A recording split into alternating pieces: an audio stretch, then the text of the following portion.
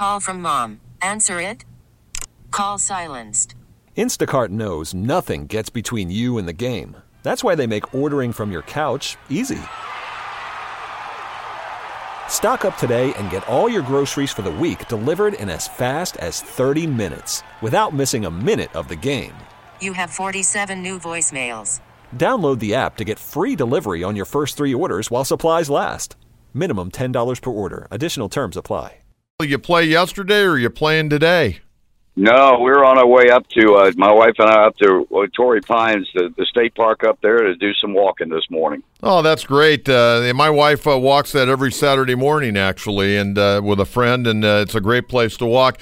Marty, I know it's early. You guys have only been on the road here for 8 ball games, but what's the farewell tour been like for you so far in these cities? It's been rather bumpy. I mean, as far as the club is concerned, last night, was their first road win of the season.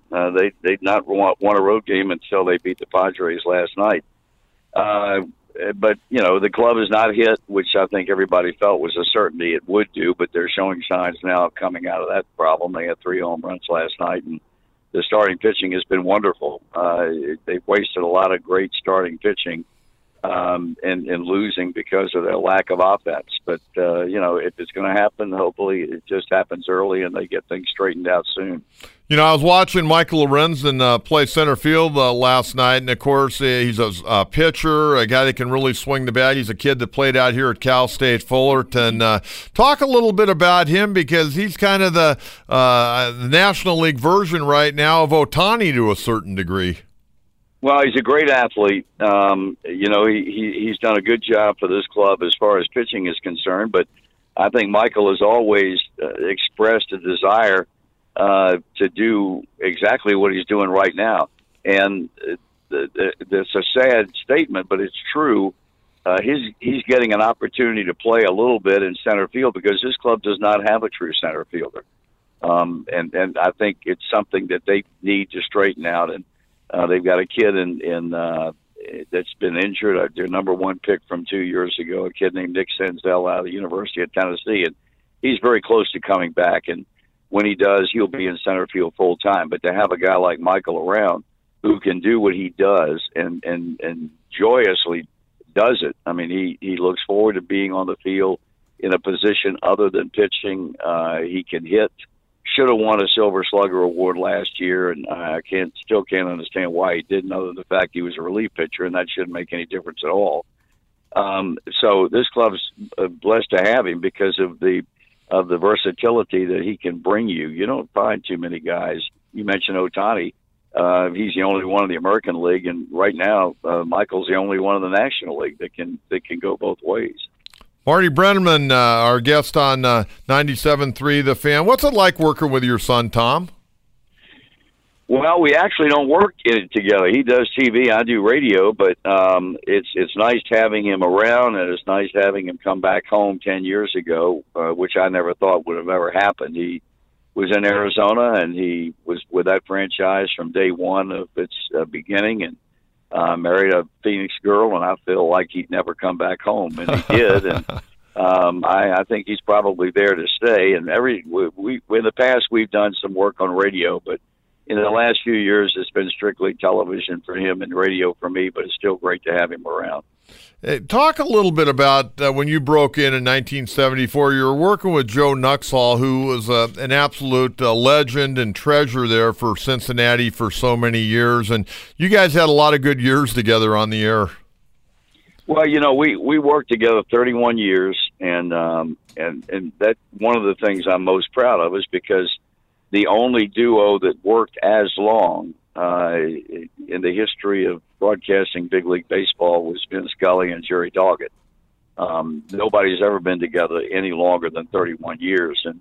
And Joe and I had a great run. I used to kid him. I said we had such a wonderful relationship because we were both left-handed and we were a little bit off-center, and that worked. And you're right about Cincinnati. He's for me, he's the biggest sports hero in the history of that city, and that includes Oscar Robertson and Pete Rose. And he was great to work with. He was a wonderful storyteller. he was revered in that city by everybody. And we just had a wonderful time together. The longer we went, the closer we got. It was just a marriage made in heaven as far as broadcasting team is concerned. Marty, how did you know that this was the time for you to announce that you were going to hang it up after this year? You did it just prior to the start of the regular season. Well, I think I talked about it for 2 years. My plan had been to retire after last year, and the club prevailed upon me to come back this season because it's 150th anniversary of professional baseball, and it all started in Cincinnati. So I agreed to come back this year. And when Joe retired, he was physically unable to do a lot of the things that he had wanted to do when he retired. And that made a big impact on me. And I felt that, there were things I wanted to do and places I wanted to go. And I'm married to a lady who keeps me going and won't allow me to sit around and do nothing, which I think is the kiss of death. I think you have to have some type of plan when you retire. You can't sit around and do nothing because you're not going to be around very long if that's the case. And so I made the decision, and right now I feel comfortable with it. Vinny and I talked, and we were in L.A. this past week, and he reinforces my decision every time he and I talk about how wonderful retirement is, and when this season ends, I'm going to find out whether it is or not. Hey, I want to go back here for a minute and ask you a little bit about the ball club. I watched the game last night. Normally I'm at the ball game, but I've been doing the morning show this week. And so I watched the game last night, and I'm seeing Matt Kemp out and left, and, of course, seeing Kemp a lot with the Padres and his 2 tours of duty here with the Los Angeles Dodgers, and then Puig. Those guys both it seem like they're really scuffling right now in a Reds uniform. What are you seeing out of those 2 guys? Well, that's exactly what they're doing.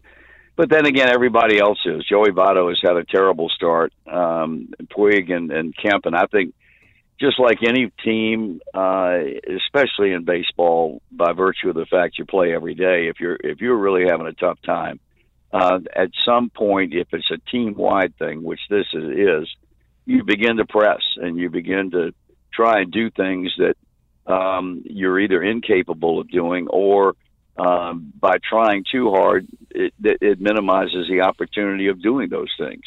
I watched Puig and made the comment, it seems like every time he comes to the plate and swings, he's trying to hit 4 miles every time. And I think guys get caught up in this type of thing. I think hitting is something that will spread throughout the club, and I think lack of hitting does the same thing. Casey Stengel once said when he was asked about a ball player, just look on the back of his baseball card. And I think that probably will hold true. I think these guys will hit.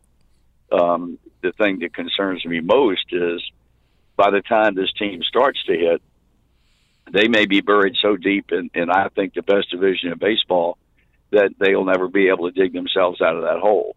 That they've got to start winning now, and they've got to put themselves in a position that when everything begins to click, they're not 10 or 11 games out of first place, because if that happens, if it happens early, it's still going to be awfully tough to get back on track. But I don't think there's any question about the club's ability to hit. And a big loss for them in spring training was Scooter Gennett. He had 2 great years for this club at second base. He had home runs. He drove in runs. He was a leader on the club. And then he suffered the groin injury in spring training and probably won't be back until maybe around the 1st of June, possibly a bit earlier than that. And that's been a tremendous loss for this club. Hey, back in 2000, you were the recipient of the Ford C. Frick Award presented by the National Baseball Hall of Fame. What was it like for you to stand out in front of all the baseball world and receive that honor? Well, it was, I guess, for anybody in my business, that's the pinnacle. If your work is looked upon as being such that you're voted into the broadcaster's wing, I don't know of anything else that would exceed that. And I had people asking me at the time, when you came, did you think one day you'd be in the broadcaster's wing? And I said no, because there was no such thing when I came. It was sensational, and what made it even better was the same weekend, Sparky Anderson and Tony Perez also went in. So it was basically an all-Reds weekend. The only non-Red to go in that weekend was Carlton Fisk. It was special. Thank God one of my parents, my mom, was still alive, and she was there to enjoy it. And, it's just something I would recommend to any young broadcaster getting into this business, to work long enough and have your work viewed as being good enough to one day have a plaque in there. Hey, Marty, finally, I'm 60 years of age and have loved baseball since I can remember. And every Little League coach, every Youth League coach, high school, college coach, hey, you want to play the game like Pete Rose? And, I even had dropped my bat in Little League and run as fast as I could to first base, which wasn't very fast. But where do you stand on the Pete Rose issue? There's no doubt he should be in the Hall of Fame. I know he's made mistakes and, maybe, told a white lie here and there, but hasn't this man paid enough? Without any question. And I've gone full circle. When he was banned from the game, I agreed to it. I agreed with the decision. Because he did the single worst thing that they maintain you can do in this game, and that's bet on the game. And but as the years have passed and things have gone down like they have, I don't know what they feel like they benefit from by keeping him out. And I don't think the Hall of Fame will ever be completely whole as long as he is on the outside looking in. His numbers speak for themselves. The way he played the game, as you yourself said, it was an example for a lot of kids to try and emulate on the baseball field. And, we're supposed to be the most forgiving country in the world. We forgave a president for having sex in the White House, and we're going to keep Pete Rose out of the Hall of Fame. I don't understand what the feeling is. And I think it all stems from the commissioner. I know he says all the right things about Pete and is positive, but the fact of the matter is, I think he could hold a lot of influence if he ever came out and said, you know what, it's time. We need to right this thing, and he's been around long enough, and he's paid his dues, and we need to get him into baseball's Hall of Fame. But I don't know that that'll ever happen, and what bothers me is if it ever does, in all likelihood it's going to happen after he's passed on, and I think that would be criminal. Yeah, I know he just turned 78 years of age here last week. Marty, Go enjoy your walk with your wife at Torrey Pines, and congratulations on a marvelous career, and thanks so much for coming on. It really means a lot to me today. Well, I appreciate you having me on. If you're by the ballpark this weekend, come by and say hi. I certainly will. You take care, and happy Easter to you and the wife. There you go, Marty Brennaman, the great voice of the Cincinnati Reds. Spring is a time of renewal, so why not refresh your home with a little help from Blinds.com?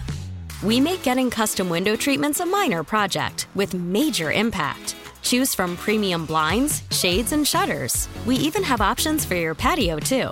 Blinds.com invented a better way to shop for custom window treatments. There's no pushy salespeople in your home or inflated showroom prices. Our design experts can help you find the perfect window treatments on your schedule. We'll even send free samples directly to you. Plus, we can handle the measuring and installation for you. Unlimited window treatments installed for just one low cost. And with Blinds.com, you'll always get transparent pricing. No hidden fees. Our free shipping and 100% satisfaction guarantee can put the spring back into your step and into your home, too. Shop Blinds.com right now and save up to 45%. Up to 45% off for a limited time at Blinds.com. Blinds.com. Rules and restrictions may apply.